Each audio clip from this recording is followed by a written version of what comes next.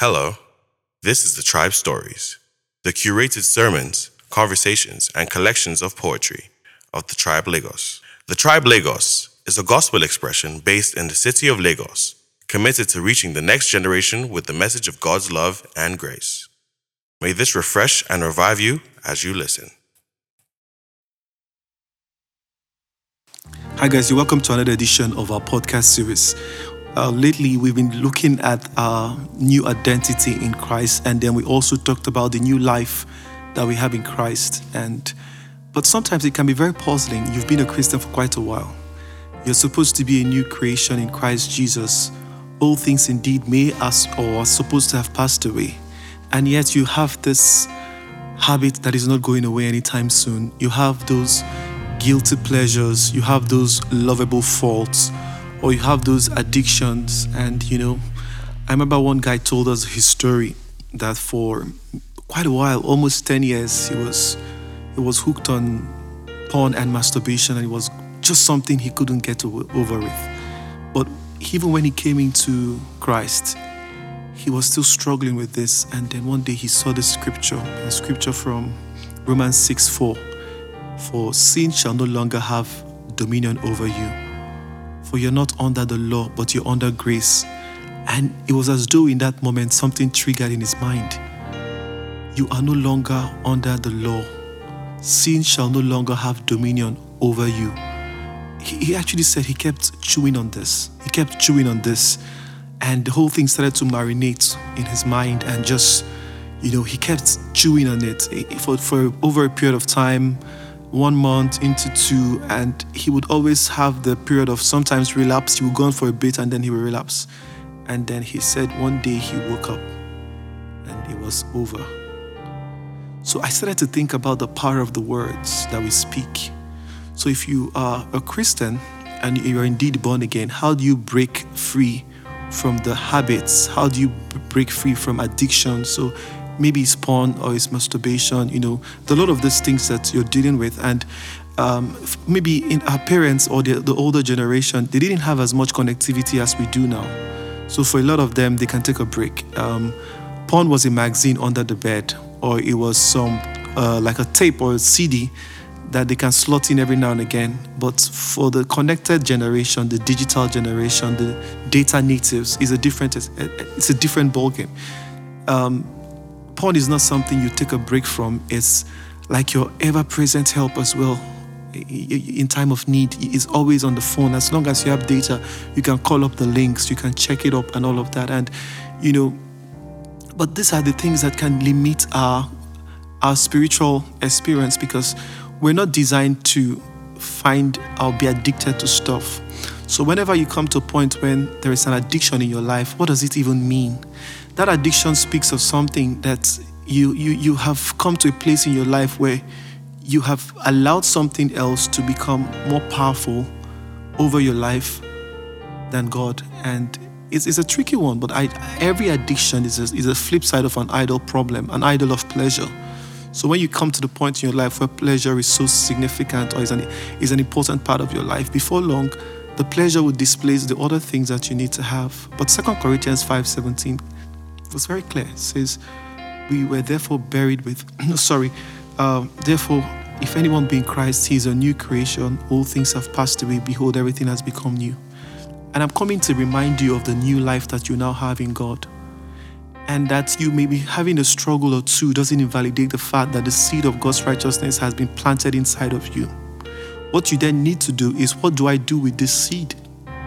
So if you don't take that seed, cultivate it, nurture that seed, the seed life of God inside of you, all of these things will perpetuate in your life.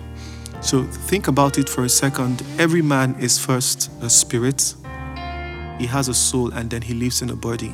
Now, man is a tripartite being. So what it means is, as a spiritual man, when you give your life to Christ, there is a spiritual experience. Your spirit becomes reconnected to God. You have access to the things of God. God's Spirit, the Holy Spirit, now comes to live inside of you. And there is a communion with God's Spirit and your spirit. Now, that is a spiritual experience. But don't forget, there are other parts of you that is still not in this experience. Your body, for instance, is not born again.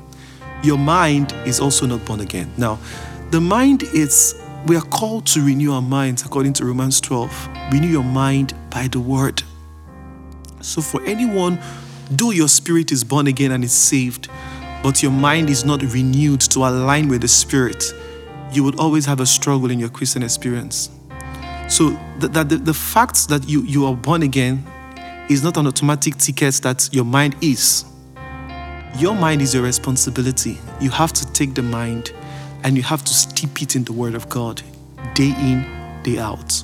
You have to meditate on the Word of God and let it just sort of marinate over your mind and soak it therein. Just keep soaking it. When your mind comes to the point where it is completely renewed, your spirit can align. It can align with your spirit. But the body is a different ball game. Your body is not exactly born again and might not be until the day of glorification. Now, the body, for the most part, it's when your mind is renewed, you can actually bring your body under the subjection to the spirit. So, if you want to enjoy the new birth realities, if you want to see the fullness of God come in your life, there is a responsibility that you have to your mind, and there is a responsibility that you have to your body. To your mind, you have to renew your mind. To your body, you have to flee. You have to bring it under subjection. So why do we even go through things like fast? It's because we're trying to bring our body under subjection to our spirit, so we can have control over that. And think about it. According to Romans 6:4, it says, "We were therefore buried with him through baptism into the death, in order that just as Christ was raised from the dead through the glory of the Father, we too may live a new life." The goal for God is to renew us, is to bring a new life in us. So when Christ died, we died with him. When he was buried, we were buried with him. And when he resurrected, we resurrected with him. But there is a goal here, is the way Christ died to give us life, we also called to die to enter that life. And what does it mean to die daily? What does it even mean to be a living sacrifice, to present your body as a living sacrifice?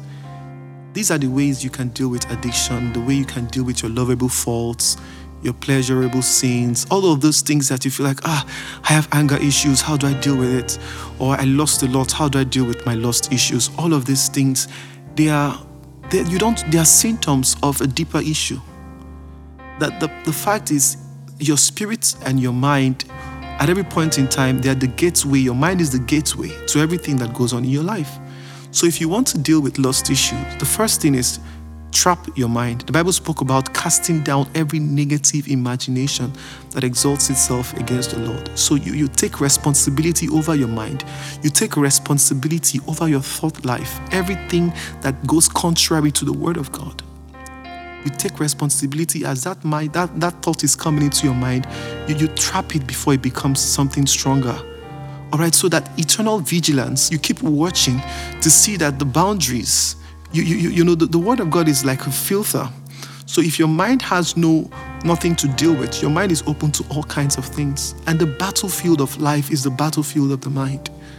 Whatever takes hold of your mind takes hold of your life. If addiction takes hold of your mind, the same thing will happen in your life. But remember again that because you have been redeemed and saved, sin shall no longer have dominion over you. That is the call of the born-again man. That sin has no responsibility. See, once you're saved, sin is like an illusion. But you can make it more than an illusion if you give it the space. So, there was this time they came to Paul and they complained about fornication in the church. And Paul was like, let it not be mentioned amongst you. Let it not be mentioned amongst you. It is no longer natural for the regenerated spirit and the man that has come to receive the seed of God's life to yet again have sin in him.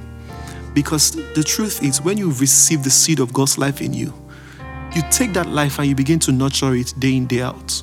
That the journey of every believer is not what you attain as a title. As I'm talking about the titles now. Maybe you become a deacon, or you become a pastor, or you become a bishop. That is an outward journey that God has no business with. The real journey of every believer is the inward journey of confirmation. How do you take the seed of God's life and nurture it inside of you? How do you conform into the very image and the likeness of God? And there are two things in our process of growth in Christ. One of them is consecration. The other is sanctification. All right, so sanctification is really a process. We're sanctified, but it's a process. And it's not a one-time journey. Even in your appetite, in your affection, in all that you do, how can you allow the word of God to bring renewal in you? And consecration is really about setting yourself apart so that God can accomplish in your life the things he wants to do. If you're not set apart, you cannot, the Bible kept saying it over and over again. You are in this world, but you're not of this world. And if you don't, first of all, see yourself as someone that is from above, if you look for this world to give you the validation, the essence, you are missing the point. You're not just a spirit living as a human being alone, or you're not just a human being living as a spirit, but you're actually a spiritual being going through a human experience. What it means is that you have to design your life so that you can optimize your spiritual essence. If prayer is important to you, you don't get out of your house day in, day out without making out time to spend and pray. I mean, it's such an important practice. You might get to the point where you think this is religious, I don't have to do it all the time. But no, the discipline of prayer is how we do life.